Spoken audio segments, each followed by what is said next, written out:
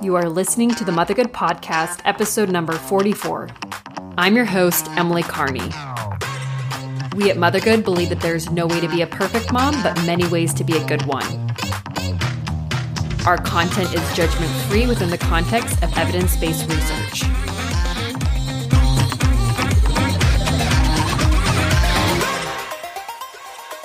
This episode is sponsored by The Push Lab. The Push Lab is an online birth course that's offered by my good friend, Dr. Betsy Caldwell, who has a doctorate of physical therapy, and she specializes in pelvic health and women's health. Now, if you're a regular listener of this podcast, you know that I am very passionate about the pelvic floor, given my personal experience with postpartum after giving birth to my daughter. And so I'm a really big advocate of every single woman learning about her pelvic floor and learning the best techniques for managing and keeping a healthy pelvic floor.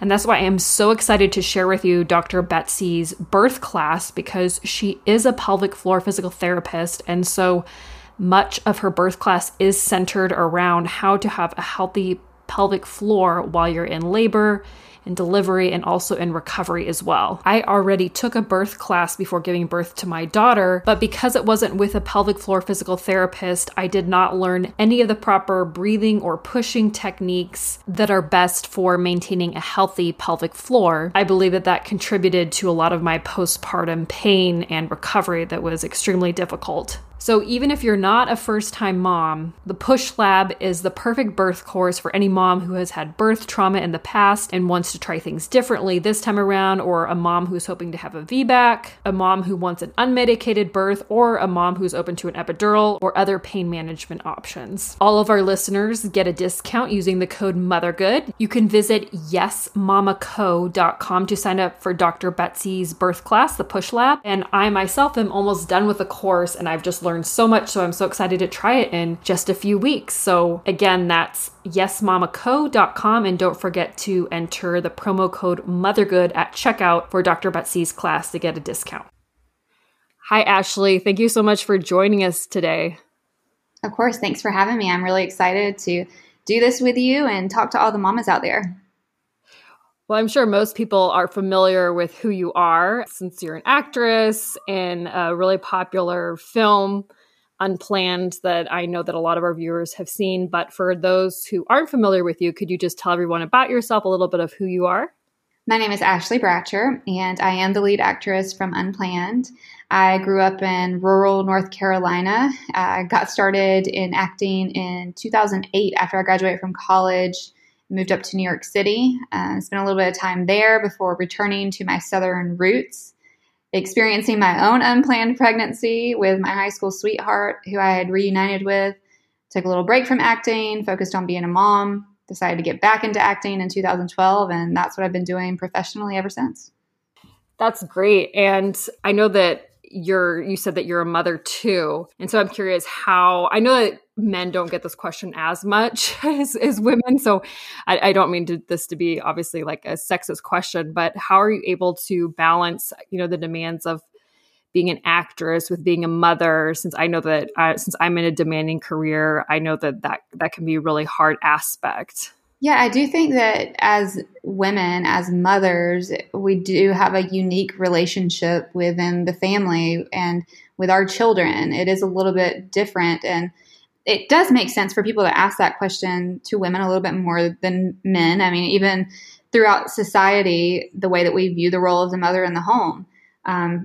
It's been important for my husband and I to develop a partnership. I mean, we consider ourselves teammates. There's definitely been moments in our marriage where one of us is giving more or taking more. And it's something that we've come to terms with because we know there are going to be ebbs and flows throughout this thing we call life. It's important for me to stay connected with my son and my husband when I'm on the road because I do travel so much. We're really big into love languages. Like, we know that filling our love tank, so to speak, really strengthens our relationships. But for me, my husband and my son, their primary love languages are physical touch and quality time. And if you can imagine, that's really difficult to fulfill that need when you're on the road. And we've had to be really creative. So we do a lot of FaceTime rather than just talking on the phone, because at least when you're FaceTiming, you have that quality interaction where you're not as distracted. My son loves for me to take books on the road. That's one of our things, is that we usually will start a book together and then I'll take it with me so that I can read it while I'm away. That's been a really fun thing for us to do. Sometimes we'll actually watch movies together, even though we're in separate places. It's just been, that's one thing that you really have to dedicate time to, is prioritizing your family when you're away, because your career is always going to come and go. But your family, I think, needs to be the most important thing. So scheduling that time, no matter how busy you are, and saying, okay, this is a priority. I might be at dinner right now with 15 people having this, client meeting or whatever. But if my son calls me because he's about to go to bed, I'm going to excuse myself and go take the call from my son and my husband. Right, exactly. And that's so true that, you have to prioritize your children and your family. I know I know I've mentioned it in the past on podcast episodes, that's something I didn't really give any thought to, of the juggling, which is super naive of me. I just thought, oh, of course my life would just go on with a career and somehow kids would fit in the cracks. But there is that juggling, just as you mentioned, in order to make things work and to prioritize everything. Oh yeah, absolutely. You just have to really focus on what's important. I just read this quote about a week ago, and it has not left my mind. I mean, I think of it every single day. And it says, schedule your priorities, don't prioritize your schedule. I love that. Yeah, it's so I'm going to have to write that down too. It's so good. And so, I mean, I think about that every day, because it's so easy to work the opposite way, to think, okay, well, like, where does this fit into my schedule? But no, I mean, like, if you're putting your family first, where does the rest of the stuff need to fit around that time with your family? I think that's really important. Exactly. I'd like to get more into more of the details of how you became an actress. I know you already briefly touched on that, but just get into that whole journey. And then also a second part question to that, kind of related to the motherhood subject. How and when did you decide to continue that sort of demanding career when having children? Yeah, well, what's funny is my then high school sweetheart, David, and I have been together for a total of 17 years now. We're high school sweethearts. We've been together since we were really young. And so we thought we were never going to have kids. Like, we were that young couple who was like, oh, we're going to have this fantasy life where we travel the world. We're going to live in New York City, and, we're just never going to have kids. And life throws you curveballs. But I went to college with David. We went to college together, and I had majored in graphic design. I had no intention of becoming an actress. I had dabbled in drama class when I was in high school, but I mean, it wasn't really something that seemed attainable to do in North Carolina. And so I was going to go get a graphic design degree. I wanted to work in marketing and advertising. But my senior year of college, I was one elective short of graduating, and so I decided to take another acting class, and it really just kind of ignited that fire in me, and I had this realization that I was about to graduate with a degree and I could really do whatever I wanted to do in my life.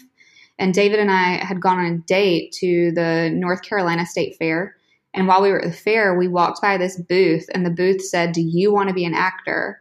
And I thought, yeah, sure, why not? So I walked into this booth and auditioned for this tiny little local commercial. I ended up booking it. An agent signed me from that, and then that agent introduced me to a bunch of people in New York City. I went up there to visit. I auditioned for a ton of agents and managers there. I had 21 different offers from agencies to sign me in New York City. And so I picked one, and then as soon as I graduated, I decided I was going to move to New York City to pursue it. And David at the time, he had one semester left of college. So I had all these grand plans. I was graduating, so I was going to move up to New York City first and create this fantastic life together. We were going to get married. I was going to be famous. I was doing really well. And then all of that just got shot because when I went to New York City, it was a rude awakening.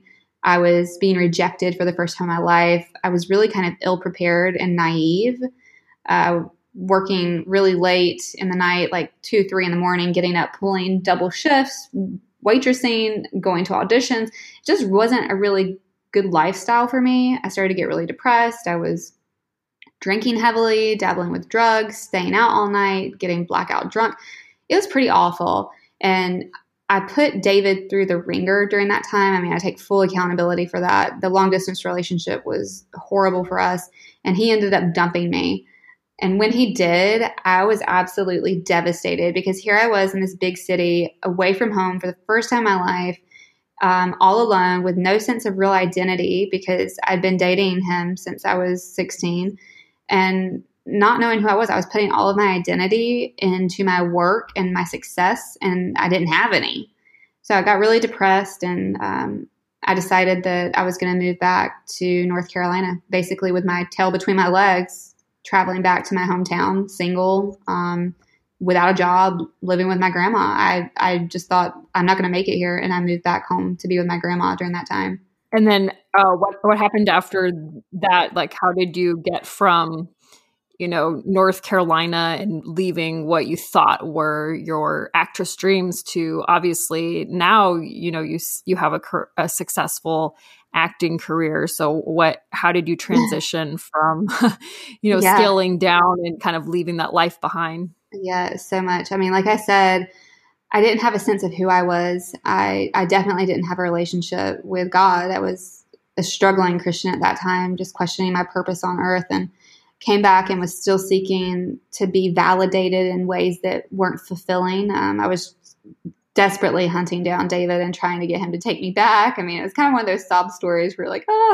we broke up, let's get back together. And in that process of really kind of like fighting for him and seeking his attention and affection in all the wrong ways, I ended up getting pregnant. And when I did, I just felt like it was time to grow up. Abortion was never a thought for me. I did have a sense of faith that had been instilled in me since I was a child. My grandmas were the ones who really taught me about Jesus, and my faith started to play a bigger role in my life. And I knew that we had created this tiny little person, and like what a miracle it was to really think about what has to happen for a baby to form, even like how meticulous the details are for you to even get pregnant.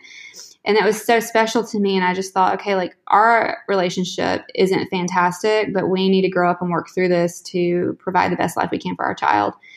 I ended up getting Medicaid during that time. I was using WIC to pay for groceries because we weren't married. I didn't have, my own health insurance, and that's why I was relying on the government. I needed it during that time. And it was really hard. I mean, it was hard to walk into the grocery store in my hometown where people knew me and they'd see me paying for my groceries with WIC. It was a really humbling experience. And I can relate to the shame and judgment a lot of young girls feel when they don't think they have the support that they need emotionally. It's hard. It really wears on you. But it made me stronger. I was determined to be a good mom. And shortly after my son was born, David and I ended up getting married, which was fantastic. We've been fighters like our whole life, as in the sense that like no matter what we go through, we fight for each other and we fight for our family. And that's really what's pushed us through in our relationship, that and a lot of Jesus. But when my son was born, that was a pivotal moment for me because I looked at him and I just thought, okay, if I can love this tiny little human that I just met so much, then how much more must my Heavenly Father and Creator love me? So it was a defining moment in my faith walk that I just thought, okay, like I want to be a good Christian. I want to walk in the plans that God has for me. I want to know more. I want to get to know God. And so in that process, I submitted my life to God. I went through a little break because I was a mom and I was navigating being that and young, a new wife. And I wasn't going to act. I needed benefits. Okay. That was my goal. I was like, I need a job with benefits to take care of my son. And so I started teaching middle school art. I taught middle school art in my hometown for 3 years. And in the third year, I had this revelation where I told David, I don't want to look back 50 years from now and regret and wonder if I could have done more or if I should have pursued acting. So I really want to give this thing another go. And at the time, Wilmington, North Carolina had a great film industry. They were shooting all the Nicholas Sparks movies, Dawson's Creek, One Tree Hill, you name it. It was really shooting in Wilmington. So I ventured out to Wilmington, which was about an hour and a half from my hometown. And I started auditioning again. I had an agent sign me. I really just gave my career to God. And I was like, okay, look, God, like I can't do this myself. So if you want me to do this, then show me that this is the way.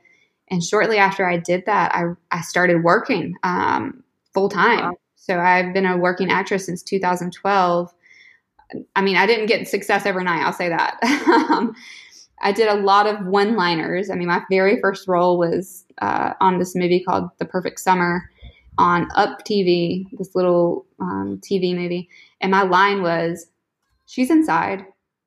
And that was it. So God taught me a lot of humility along the way. I think that's really been important in my career, this theme of humility, because I have a much deeper appreciation now because of where I've come from and what I've learned along the way. So from 2012 to 2017, 2018, I had really started working more, built up a little bit of a following on social media because I've been very transparent about a lot of the events that have happened in my life, just shared my testimony. And I think people really relate to authenticity.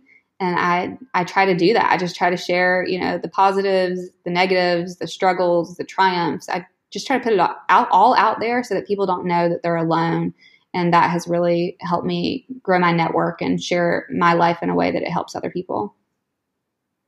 I love your story. And I love, just as you said, how transparent you are on social media, and one reason why I really like following you as well, because that's something that's really lacking in most people, that you only see the success and you only see the end result, and then you never see the struggle. And especially for younger people, I think that often leads to discouragement when you're trying to figure things out, whether it's career, family, relationships, and then you don't see people's struggles along the way. And then, you just see the happily ever after when someone's already made it. So I really love that you just share all those parts of your journey and are so transparent about it. Yeah. I'm curious about, you mentioned that abortion was never a thought, and, we're pretty open on this page that, we are pro-life, since that's obviously pretty much an essential tenet of being a mother, is welcoming your child into the world.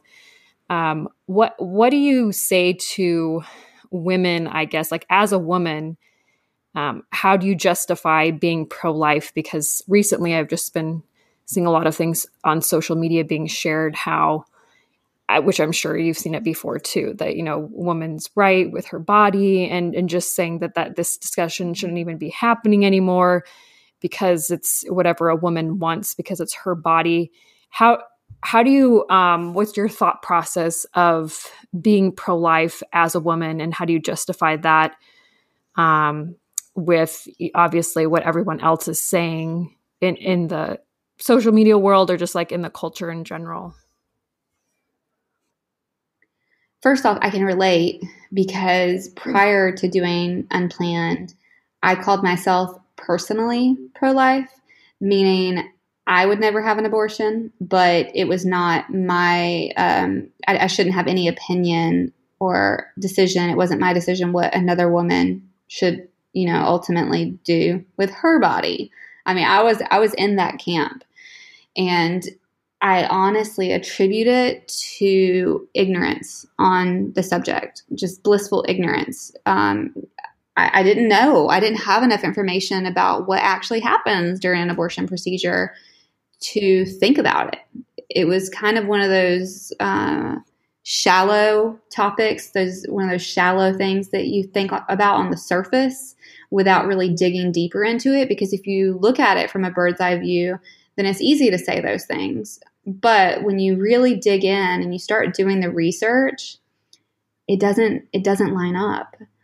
So when I started working on Unplanned, it was really important for me to know why I believed what I believed. And of course, hearing Abby Johnson's testimony is what shook me and got me thinking, because she described an abortion procedure. I had never in my life heard what happens during an abortion procedure. I'd had friends that had had an abortion. I mean, my own mother had shared with me when she was in high school she had an abortion, but I still never knew the details of it. And it's a pretty gruesome procedure. A lot of people want to talk about early abortions, like when it happened, like in the first trimester. But do those people know when a baby's heart starts beating? Because a baby's heart starts beating usually before a woman even knows she's pregnant. Okay, well, that's a pretty significant development for me. The baby's brain is starting to function at the time that most women find out that they're pregnant. A baby has little tiny arms and legs already at the time that most people find out they're pregnant. And people don't think about that. Yeah, does it look like a little tiny little peanut human? Absolutely. But this is a baby who's developing that has, physical features that look like a human. They're developing into this tiny little human. Scientifically, we even know that embryos, they fight to live, even left in a petri dish. What I thought was so interesting in these studies, you can look them up online. I wish I could cite the source right now. The embryos, even, they have an innate human desire to live. They try to fight for their lives in a petri dish. So to me, that says, life is designed to fight. Life is designed, for a purpose. And I believe within my faith that every life has purpose. I mean, I have my own personal testimony that I can share about why I believe that, but I think that every single person on this planet has purpose. And the deeper issue is not, when does life begin? Because science does tell us that life begins at the moment of conception. When sperm meets egg, life begins. That is when we start to develop as humans. Like, no one can argue that. The biggest question that people don't address is like, when is personhood a thing? Like, when does that person have value? Well, I believe that it has value from the very beginning, because it's a person that we have to look at, like, when do we value human life? Well, to me, all human life is valuable. And that's a complicated issue that people don't really look at when they're making these broad kind of arguments. Because when you get down to the root of it, there's so many things that people don't know. And a lot of abortions happen when, this is so gruesome to say, but when babies are developed and they're literally being ripped apart. And that is a really gruesome procedure. I think if people knew that babies have to literally be put back together in petri dishes so that the abortionist knows the procedure is complete. Because if they leave a piece of the baby inside the woman, she can get very sick and ultimately die. They have to piece together these parts of the baby. So you're looking at little tiny arms, little tiny legs that are put back together in a petri dish. Seeing that firsthand, and you can see it. Anyone can look it up. You can see these things. Seeing that is a very horrifying thing to see. Mm-hmm. And then when you start talking about late-term abortions, people want to talk about how complicated it can be, and that the only time late-term abortions happen are when, a woman's life is in danger. That's actually not the case. Yes, there are very rare circumstances, but when you've reached that point in pregnancy, a doctor's job is to save lives. A baby at that point in development can be induced. You can deliver the baby still. Right. So for me, there's absolutely no reason for late-term abortion. The baby can still be delivered by a C-section, and in a late-term abortion, the baby actually has to be induced and delivered vaginally anyway. The only difference is that they inject the baby with digoxin to stop their heart. So they actually kill the baby in utero and then induce an unnatural labor to deliver a dead baby. It's horrible. People don't know these things. And that's why I say it goes back to ignorance on the subject. It's not because we all, think that a woman should have this right to choose because, it's best for her. That's a very shallow argument. I think when you look at the complexity of the actual procedure and what happens and more, then you start to think, oh, okay, well, this is not a good thing. And women get abortions late term. People don't want to admit this either. Women get abortions all the time, late term, for any reason whatsoever. People are like, no, that doesn't happen. No, that doesn't happen. Well, actually, we have evidence that shows that it does happen. One of the abortion doctors that I worked with on Unplanned, his name is Dr. Anthony Levatino. He told me firsthand that he had a patient who came in and she was pregnant for, I think, the second or third time. And she was a senior in high school and she'd come in 6 months pregnant and wanted an abortion. simply because she didn't want to be pregnant at prom. Oh my goodness. Wow. And she was able to get the abortion. So she aborted a 6-month-old baby in utero simply because she didn't want to be pregnant at prom. It happens. People don't want to say that it happens, but it happens without a doubt. It's so true too, what you were talking about, how, the side that's for abortion, that they like emphasizing the first term abortions that aren't as graphic, but still graphic, just as you were describing, with the petri dish and everything. And I, for some reason, I have a lot of friends in the medical field. I don't know how that happened, like nurse friends, PA friends, doctor friends. And they've all said the same thing, that when they're learning about abortion in their, schools, their, whatever it is, PA school, medical school, whatnot, that they do emphasize the early term abortion. And then they don't really address the later term abortion, which is kind of propaganda in a way, just to kind of gloss over that and say, oh, well, let's go over the first term, which isn't as bad. But obviously the other ones are pretty gruesome, just as you were saying. So that's definitely true. Absolutely. And then, of course, there's always the argument against rape. Mm-hmm. That's a huge, huge argument for people. But we know that, it's like, I think it's less than 3%, or it might even be like less than 1%. I wish I had the numbers in front of me. It's a very, very, very, very, very small number of abortions that are done because of rape or incest in some cases. And so when you start arguing for the 3%, then you need to say, like, okay, well, what's your argument for the 97% of abortions that happen electively for, any reason, like socioeconomic status or the fact that I just don't want to be pregnant? And even when we start talking about rape, like what a horrible crime and trauma that it is for a woman. No one can deny that. It's a horrible, traumatic experience, and a woman has been violated in one of the most horrific ways. And now she's pregnant. But is that life still a life? Absolutely. A baby who is conceived in rape is no different than a baby who's been conceived in love. There's absolutely no difference in their lives. What's different is the woman's experience. And none of us are so fortunate that we are able to choose our parents. What happens during a rape is that you're sentencing an innocent child to death for the crimes of their father. Do I think that rapists should have any parental rights? Absolutely not. Immediately, they should be stripped of any potential parental rights. They have none whatsoever. But I don't think that it's fair to sentence a child to death for the crimes committed by their father. I realize it's a completely complex situation for the woman, but abortion only adds trauma to trauma. Abortion does not erase the experience. Abortion does not fix the problem. It just adds trauma on top of trauma, and that experience never goes away. Definitely. Going back to the shame and judgment that you mentioned, that you can identify that young mothers feel, how do you think we can help change that in society? Because I remember reading a study years ago saying that is one motivating factor of why a lot of women do choose an abortion, just the lack of support in their community. And obviously you felt that somewhat. So what helped you get through that? And then how do you think we could change that in society so that there would be less shame and judgment? I think that good friends are friends that say, I'm here for you. I think that there are a lot of women who just need to hear somebody say that I'm here for you, and I'm going to walk alongside you, and I'm going to help you. We need to be less judgmental of women who choose to have their babies and they're not in a good position.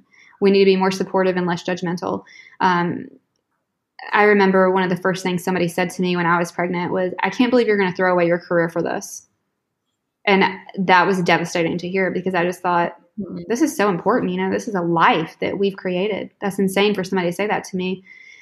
And I think that sometimes society places such value on success. But at the end of the day, what is truly success? Well, I mean, are you happy? Can you look at yourself in the mirror and be okay with the decisions that you've made that day? 50 years from now, is this going to matter? What matters when you're 70 years old and sitting in a rocking chair looking out, at what you have in front of you and the life that you've created for yourself? I think as a whole, society has placed a lot of emphasis on material success. I mean, we talk about the whole situation with Michelle Williams and the Golden Globes, I think it was, and how she said she was able to hold this statue essentially in her hands because she was able to make a choice. And it made me really sad because for a lot of women, it was like, I did this thing and now I have this success because I didn't have children. Okay. Mm-hmm. Well, what does that say for all the women who are equally successful or more successful and did it with children? Their lives are so rich. I mean, let's focus on those power stories of incredible women who are insanely successful and did it with children. Those are the real super women. I mean, how cool that you can do these things as a mother. And we need to instill that in women more, that yes, you can. Yes, you can. You can do these things and still be a mother. It just takes a little bit of help from the community for people to step up and say, here's the resource. You know, there's 2,400 pregnancy resource centers across the world, the majority of them here in the United States. So in every town, there's 2 or 3 probably resource centers in the community that you can reach out to, where these people are going to provide physical resources, mentorship, classes, help you file any paperwork you need to file. The resources are there. I just think there's not the awareness that's needed to go along with them. And it's so much more empowering, too, to hear from someone who does have children, who did choose life, and then also still has their career, just as you know, that you chose to have your child and then also have this acting career. You know, the whole mentality of just not having kids or kids getting in the way. I mean, I even felt it myself, even when I was pregnant with my first daughter. I'm sure a lot of that was just hormones and emotions too of being pregnant. But, you know, even though that we 100% intended on getting pregnant and having a daughter, those thoughts even raced in my head too, that, you know, what is my life going to look like after this? Am I going to be able to be successful in my career after this, and those sorts of things. And so when you only hear the one side of the Michelle Williams actress, you know, or anyone else just basically saying how that children get in the way of things, that it's really discouraging for moms. So I'm so glad that there's women like you who are able to do it. Not, I kind of hate the phrase like doing it all, because obviously there's like some juggling and sacrificing, but you know what I mean? That you can have children and still pursue your career. So I love too how you ended up teaching middle school for 3 years. So I just love to hear your thoughts on, since you said that you mentioned to your husband that you didn't want to regret not trying it. How did you make that leap in terms of, you know, mentally and just deciding to go for it? And then also just logistically, because I know that a lot of moms I've spoken to and know personally that they do have these dreams that they do want to pursue, but they just kind of feel a little stuck that they can't really do it because maybe they have a toddler or a few kids and they just feel overwhelmed, but they still have these dreams.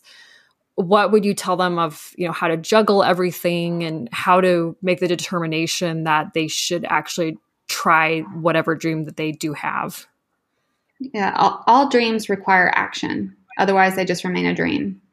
You have to put a plan together to make those dreams a reality. And for me, it was a conversation that I had with my husband. Emotionally, we knew the toll that this would have on our relationship if I did regret it. You know, I could ultimately become resentful in my relationship. My marriage could suffer if I didn't take the chance to do this. And so we were very aware of the emotional consequences of me not going for it. And so that was a decision we came together on. I'm not going to say it was easy because, like with any job, you don't start out making a great amount of money. I wasn't making a ton of money starting out in acting.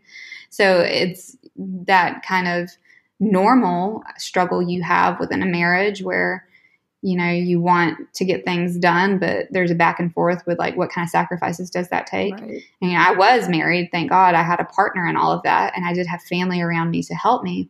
But I have tons of single friends, and in particular, single friends who are in the industry. And it is quite challenging for them. It requires someone being vulnerable enough to ask for help, because you're not always going to get offered help. Right. It's easy for someone on the outside to kind of forget that you're over there trying to be super mom and do it all, and you have dreams and ambitions. So you have to be vulnerable enough to ask for help. And when a helping hand is extended, to take it. Like, you really do have to put yourself out there and say, hey, can you do this for me? And the majority of the time, especially when you have good friends, they'll say, yeah, of course, I can do this for you. And you develop relationships where you can trust people. And that's hard too, I think, as a single mom or as an adult, period. The older we get, the harder it is to make good friends. I think we build a lot of walls because we don't want to put forth the emotional effort that it takes to develop new relationships. And I struggled with that because I moved to Atlanta in 2018 after spending my entire life in North Carolina. So I had to put myself in a whole new group. I had to go out and find women. I was tired of sitting at home alone and not having that camaraderie with other women. So I decided, you know what, I'm really desperate for friends. I'm going to be quite honest. I'm desperate for friends. So I hosted like a little bunko party at my house, and I put out a message and said, hey ladies, like, I know this is silly, but I'm going to have a little costume party, bunko party at my house. And anybody who wants to come, you know, I'm looking for friends. If you want to come mingle and look for friends, then let's get together. And from that experience just a couple of months ago, I have developed really close relationships with maybe 3 or 4 women from that group who I can call and say, hey, like, I'm stuck in traffic in Atlanta. Can you go pick up my kid from school today? I'm not going to make it back in time. And there are people who would say, yeah, absolutely, I can help you. But I wouldn't have those relationships if I hadn't pursued them. Right. So it's important, no matter what your situation is, to put together a plan of action, because without that and without making yourself vulnerable, it's always going to be a dream. That's so interesting that you said that as you get older, it's harder to make friends. I was wondering if that was just me. Privately, I've confided into a couple close friends, you know, since I turned 30 a few years ago. I was like, is it just me? Or, you know, I just feel like I'm sort of turning into, I know this sounds kind of bad, but like a Grinch sort of, that I just am like, I'm fine the way that I am. Like, I don't need to be. In my 20s, I'm like, oh, everyone's my friend. And then I made it a lot of close friends, but then I also got burned. So in my 30s, I'm like, I'm good. It hurts, right? Because like when you invest emotionally in someone and then it doesn't work out, you become a little jaded sometimes. Right. And then you don't want to be as vulnerable. You don't want to share every aspect of your life. Exactly. There's a really fantastic book that I read, and it's called Relational Intelligence. The author's first name is Darius. I can't remember his last name right now, but it's called Relational Intelligence. And what I love about that book is it helps you define relationships, because not every single person you meet has to be in your intimate circle. Right. It's okay to have acquaintances, but it's really important to determine what people in your life you give access to that intimate part of your life, so that you're not setting yourself up with false expectations. And then you do feel a little bit more confident when you develop those intimate relationships. And it's a little less burdensome to have realistic expectations about those relationships. But yet you're not alone. Like, I think we all struggle with it because, you get burned and you think, oh man, that like took a lot of emotional effort. You know, my heart is hurt. Can I do that again? Do I want to do that again? But we're designed to be in fellowship with other people. We're not designed as humans to be alone and just be comfortable watching Netflix. It's so true. And it's funny because I was having those thoughts like pre-COVID and everything. And so I feel like if anything good came out of being in quarantine or whatnot, it kind of made me realize for myself that, oh yes, actually, never mind. I do need the close friendships and everything. And and luckily I have a really good moms group. One of my good friends, she, you know, started this moms group at our church, and it's just taken off. Even amidst COVID, you know, we had like the Zoom meetings, and then now we've been able to have socially distancing, you know, get-togethers in the backyard or whatnot. And it's just so nice just to be able to talk and, just as you were saying, form those close relationships. But I'll have to check out. You said that the book is called Relational Intelligence. Is that what it's called?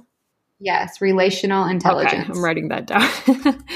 It's a book to read in the future. So I'd love to switch gears a little bit to talk more about specifically you getting your role in the movie Unplanned. How did that come about, and what was the journey to get that role? Oh my gosh, it was so random. So random.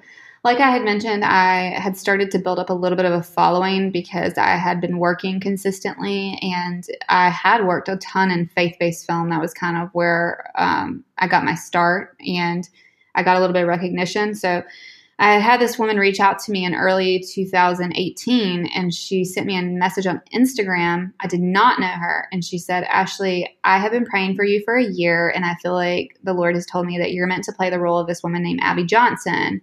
Would you consider auditioning for this film? And I mean, I get stuff like that from time to time, but I always audition through my agent because I never know like what's legitimate or if like these people even have, you know, a camera. Like they could be in their basement with an iPhone. I mean, I don't know. So I was just responding. I was like, oh, you're so sweet. Like, thank you so much. And then totally blew her off. And so 2 weeks later, though, she was so persistent, and she said, Ashley, do you ever audition for that role? I really, really feel like you're meant to play this role. Like, can you please, you know, talk to this producer and see what they have to say? And I said, okay, fine. You know, like, I'm not auditioning right now. It'll be like a great little just acting exercise, whatever. I'll look at it. So she got the producer to send me the sides, a couple of pages from the script to audition with. And when I read it, I found it to be really, really interesting. It was just a scene where Abby was working at Planned Parenthood. It was all pro-choice stuff, to be honest. So Abby was working at Planned Parenthood. She was confronting the people outside the fence who were the pro-life protesters. And then there was another scene where she was talking about her own abortion she'd had. And what I liked about her, though, was that she was really witty. She was, you know, charismatic. I could totally get a sense for the character just through those couple of pages of sides. And so I was like, oh, she's really cool. You know, like, oh, she's a real person. I've already seen this audition. Maybe I kind of want to find out more information about her. So I looked her up online after I had auditioned, which is kind of backwards. But when I heard her speak and I heard her testimony, that was when everything changed for me. That was when my heart got set on fire, and I felt like I really, really wanted to be a part of telling this story. I felt like I had been woken up, and I wanted other people to be woken up and have their eyes just open to the reality of this. And I became the crazy lady from Instagram, and I was like, I am meant to play this role. I was like, it's for me. And I cried.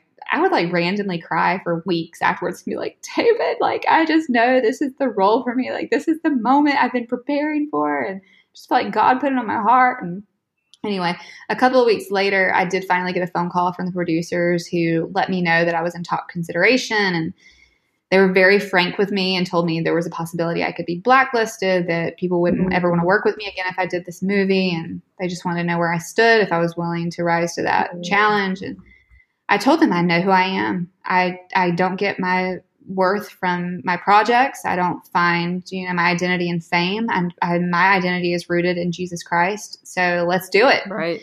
And they were like, okay, well, we have one other person in mind. Like, okay. It's just like, thanks, guys. And they said, you know, they'd let me know the next morning that there was a possibility I would need to fly out to shoot the movie within a couple of days if they chose me. And so I was prepared for that and had conversations with my husband in the event that they chose me. And the next day I just like waited and waited for their call. They told me to call me at 11 and they didn't call me. It's like 11:45 or something. So I'm freaking out. And when I finally heard from them, the producer said, Ashley, I'm so happy to offer you the role of Abby Johnson. Can you get on a plane in 4 hours? Oh my gosh. And I'm like, that's a big difference from a couple of days. Okay. It was insane. So, I mean, I told them yes. I was mentally prepared. I was emotionally prepared. I'd had conversations with my husband and my son. So I went and I packed my bag for 7 weeks in Stillwater, Oklahoma, and I took off on a plane and hit the ground running from there, just preparing as fast as I could because we were set to start shooting. I think it was in 6 days from the day I arrived. Like I had just gotten the script. It was 100 and some pages. Didn't know Abby at all. Had never had a conversation with her. Hadn't finished reading her book. I mean, nothing. There was so much to prepare. So I hit the ground running in Oklahoma. And that was when, you know, after I had arrived, I got some interesting news from my mom. Wow. That's such a crazy story. And I just love how you were just willing to even take the potentially blacklisted, status as an actress. That I know that that's something that I think Jim Caviezel has talked about too, obviously, when he took his Oh, role yeah. in The Passion. And it's just so unfortunate that you can participate in something so wholesome and trying to do something so good, and you're blacklisted for your beliefs like that. That's just so terrible. But It is. It's really unfortunate because as storytellers, our job is to, understand people and relate. And whether or not we even believe in what they believe in, which fortunately I do, we tell stories, and exactly. I think that even just actor, like looking at the story, it's a fantastic story. What a great transformation this character goes through. Right. And then also just respecting other people's beliefs too, because obviously not everyone's going to agree with a storyline for every single movie that comes out. And then people aren't blacklisted because they didn't like, I don't know, whatever someone portrayed in whatever film. So it's really a shame. And I just think it's so courageous of you to just be willing to take that chance for your beliefs. That's really admirable. Well, thank you. So I'd like to switch gears a little bit. I know I heard you on another podcast talk a little bit about your mental health. And I just think that that's so important, especially as a mom, to, as you were even mentioning yourself, accept help and then also acknowledge your help. So I was wondering if you wanted to share a little bit about that aspect of your life of living, with the mental health condition that you have, and then any advice that you have for other mothers who are struggling as well. Yeah, I think that for the majority of my adult life, I was definitely battling a mental disorder that I didn't even know I had. I would go through extreme periods of high where I was taking on the world like I was Superwoman. I mean, I could be so creative that I could write a script within 3 days, which is pretty intense. I'd go on for hours and hours and hours and sleep on maybe like 2 hours of sleep. And this would not just be a couple of days. This would be for weeks to, I think the longest stretch was like 3 months at the time, where I was like going like I was just drinking Red Bull 3 times a day. And there was nothing wrong with it. I was like in this state of euphoria. I was so happy. I wanted to go, go, go, go, go. But then that was always followed by an extreme low. And during those moments when I was high too, like on life, I mean, I didn't make really like logical decisions. I was making decisions that were kind of like rooted in fantasy, to be quite honest. Like just really questionable decisions, or drinking heavily, or just like living life really frivolously and kind of an adrenaline junkie, like doing things that weren't good for me.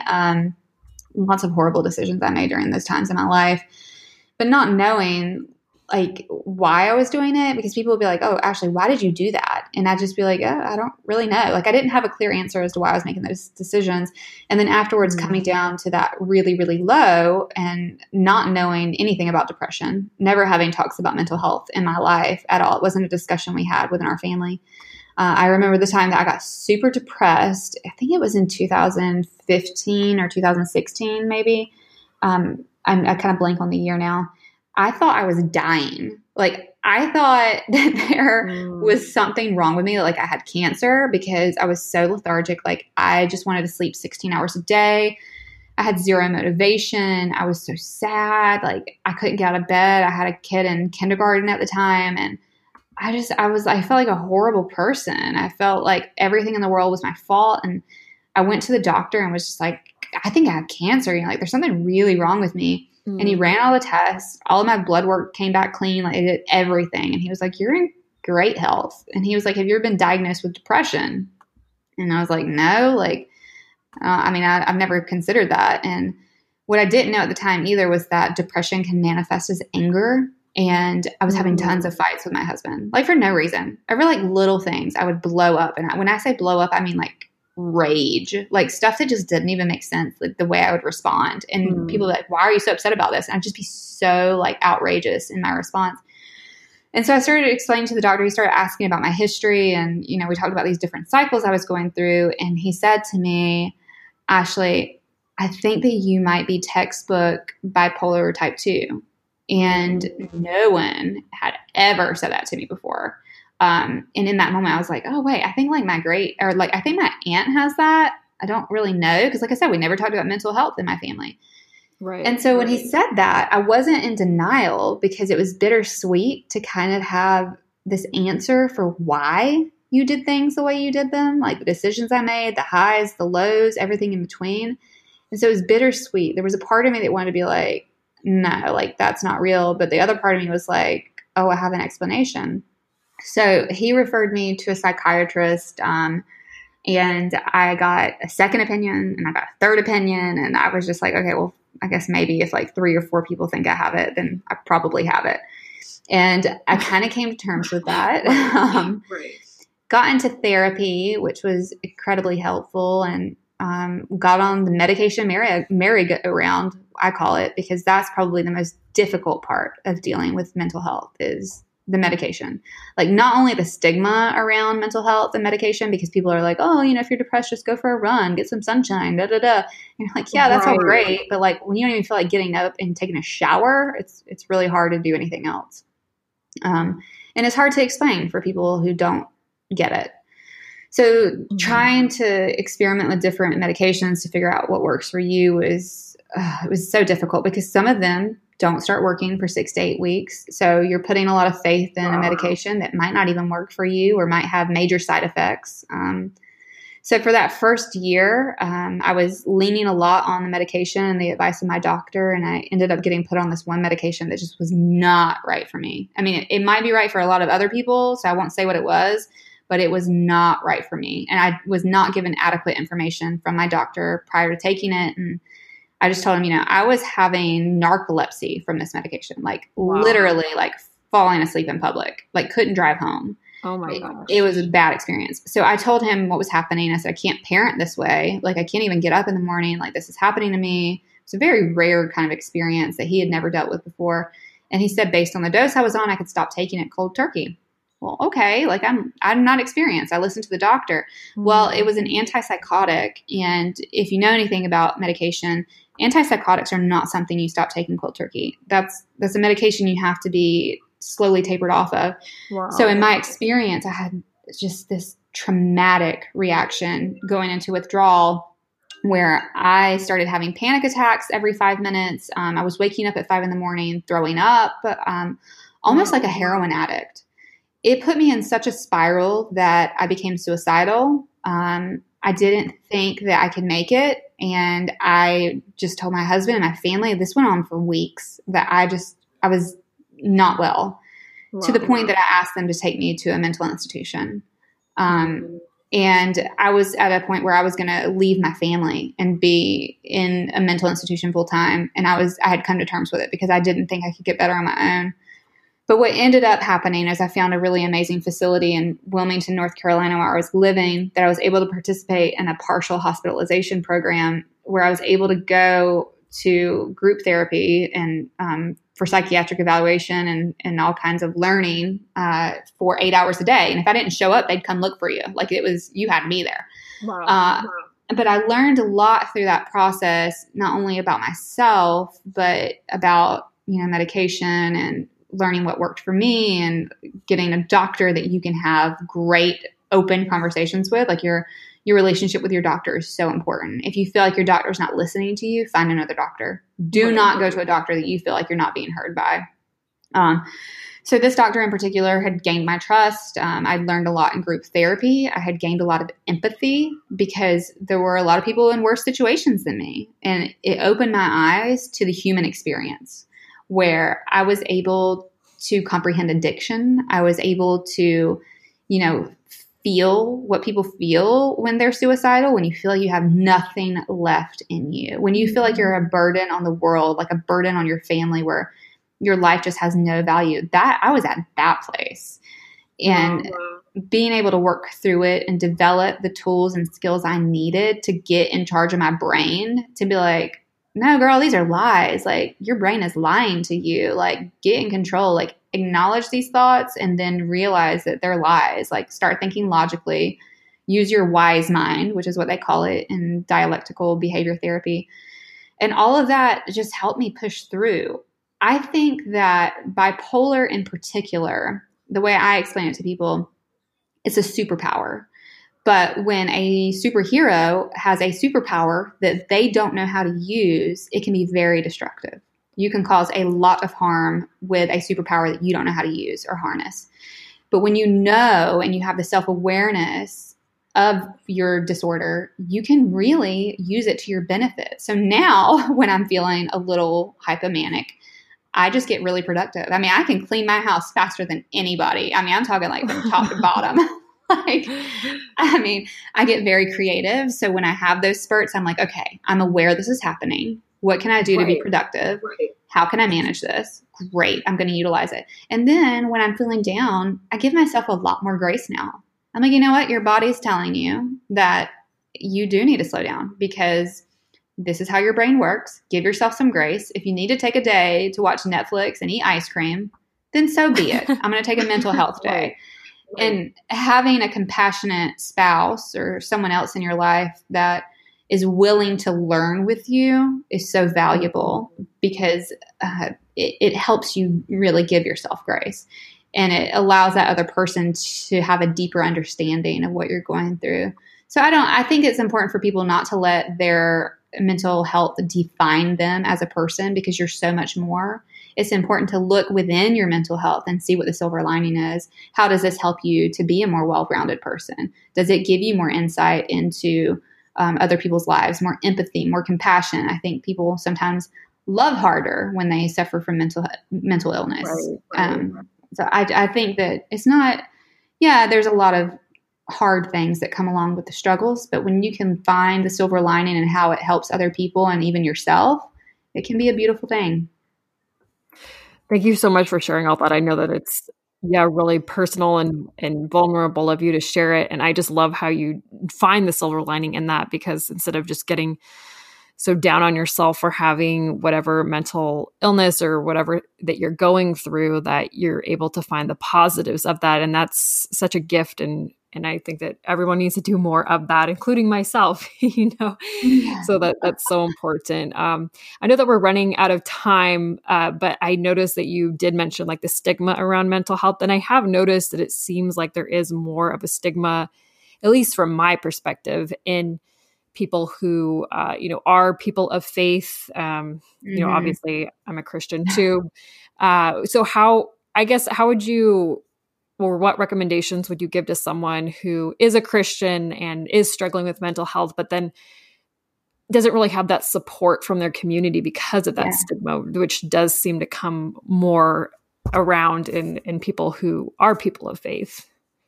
Oh my gosh. Okay. So first thing, Christians, if you're listening, please never, ever, ever tell a person, well, God can just heal you. If you believe God can just heal you. Yes, exactly. Get out of here.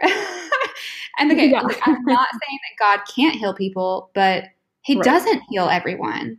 And I think that we, like I explained, I think that my disorder in particular is one of my superpowers. I think that my brain was perfectly designed to work the way that it does for a reason. A lot of creatives do face mental illness, but for me, I see it as a blessing because God has given me the tools and the resources around me to utilize it that way. So please, please, please, please, please don't tell people that God can just heal them. Yes. Your job. Or your faith isn't strong enough or something. Exactly. Your job as a Christian is to be the body of Christ. And what's the ultimate thing that God said to us? So, Jesus says, you will know them by their fruit. You will know them by their love. So love other people. What does it mean to love and serve someone? It means to be there for them. Just say I am here for you. That's that's the thing I always go back to is people just want to know you're there for them and try to understand. Be like, can you explain that more to me from your side of the story? How does your brain work? What are some things that how can I be here for you? That's the thing that my husband always says is he goes, how can I help? How can I be here for you? And sometimes we won't have the words. We won't even know Right. how to say you can be there for us. Sometimes it just is a matter of you sitting there. Like Right. you just sitting there. So as a Christian, I think it's just so important to not judge, and that comes by saying, like, you don't have enough faith because you don't believe God can heal you. That's judgment. Like, don't judge. Okay. Like, try to empathize more, try to walk in love. Sometimes your friends who are in the middle of depression, they're not going to want to go out. Like, you're going to invite them out 15 times and they're going to say no for a multitude of different reasons. That does not mean that they don't want to be your friend. Right. It means that they're struggling for some reason, but don't stop. Don't give up on them. Check in on them. Say, how are you feeling? Like, enough with the small talk. Like, your real friends in the body of Christ, like, get past the small talk. Be like, I noticed that you're struggling a little bit. Like, how's your relationship with your husband, or how's your relationship with your sister? Or, like, I noticed that you're taking on a lot right now. Do you need help with the kids? Like, there's all these different ways that we can serve each other, and that's what we really need to be doing with our faith. I love that so much. That's the perfect response. So thank you for sharing that. So in conclusion, I'd love to ask the question that we ask all of the mothers who come on our show. And that's a question in line with our motto, which is, when is the time that you realize it's okay to not be a perfect mom? Since obviously we have that pressure in society and everything from other moms, and it's okay to be a good one instead. Absolutely. The moments of motherhood are so fleeting. In reality, we have 18 years before our kid is an adult and they can move out and be on their own. And in the midst of the chaos, and as hard as it is in those moments where you're up at 3 a.m. feeding your baby, or you're stepping over Legos for the 17th time after you put them away, like, there's spilled milk in the middle of like one of your most frantic moments. Try to remember the positives. Try to remember those moments that are fleeting. Like, I posted on Instagram the other day because I was having one of those moments where I was like, oh my gosh, like, I don't give my son a bath anymore. Like, I don't remember the last time I ran bath water through his hair. Oh my gosh. Aww. Like, at some point he's not going to want to snuggle up in bed with mommy. Like, he's going to stop asking. So try to just be as present as you can. Just remember that these moments are fleeting.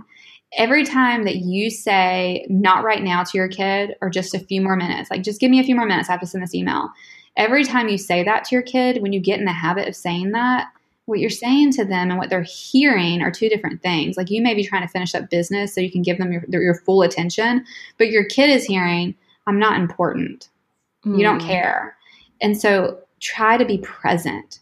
Set boundaries. It's okay not to be perfect, because also when you try to be perfect, your kids think they have to be perfect. Do you want to raise a kid who's a perfectionist? No, none of us want to be a perfectionist. It's not fun. I love that. So imagine passing on that trait to your kids. We want to be good moms. We do. So remember that being a good mom means don't turn your kid into a perfectionist. I love that spin on it. I've never heard that before. That just really hits home. I'm going to have to remember that even more, as just a reminder of why I shouldn't be a perfectionist. Yeah, it's okay. Your kids learn from your mess ups too. I can't even number the amount of times I've gone to my son and been like, hey, I didn't respond right in that moment, and I'm really sorry, kiddo. Like, I'm trying to be a good mommy too, and I'm learning. It's okay to tell your kids that. They appreciate it. They're not stupid. They get it. That really hit home what you were saying about, just really cherishing even the 3 a.m. feedings. Because with my daughter, who's now almost 3, that I really didn't do that. I didn't really realize, how fast everything went. I just kind of was over staying up all night and the loss of sleep or whatnot. But I just saw this quote, and I hung it up in our baby boy's room above where I feed him. And I just love it. It kind of makes me a little teary-eyed, but I just figured I'd share because it kind of reminds me of what you're saying. It just says, hold him a little longer, rock him a little more, tell him another story you've already told him for, let him sleep on your shoulder, rejoice in his happy smile. He is only a little boy for just a little while. And when I read that, I was like, yes, I just need that reminder. And because when it does get hard, it is important to remember that it does go so fast, just as you were saying. Every night, my son, every single night, I get ready to leave his room. Okay, good night, baby. Mommy, can you stay for one more minute? So I plan for it now. I'm like, I know when he's going to say it. So I always say yes. And it means so much to him. Very, I mean, very, very, very rarely am I like, no, mommy's got to really go. Almost always, like 99% of the time, I'm like, okay, mommy will be here one more minute. And it just means so much to him. He feels so special. Oh, I love that so much. Well, gosh, Ashley, thank you so much for coming on our show and making the time. I know that you're very busy and, just as you were saying with your career, I know it's super demanding. So I really appreciate the time and effort of you coming on and sharing your story. And I know that everyone will just love hearing your story and everything that you've shared today as well. Of course. Thank you so much. I'm happy to be a part of your network and your tribe. And I love following everything that you stand for. Well, thank you so much. That means so much.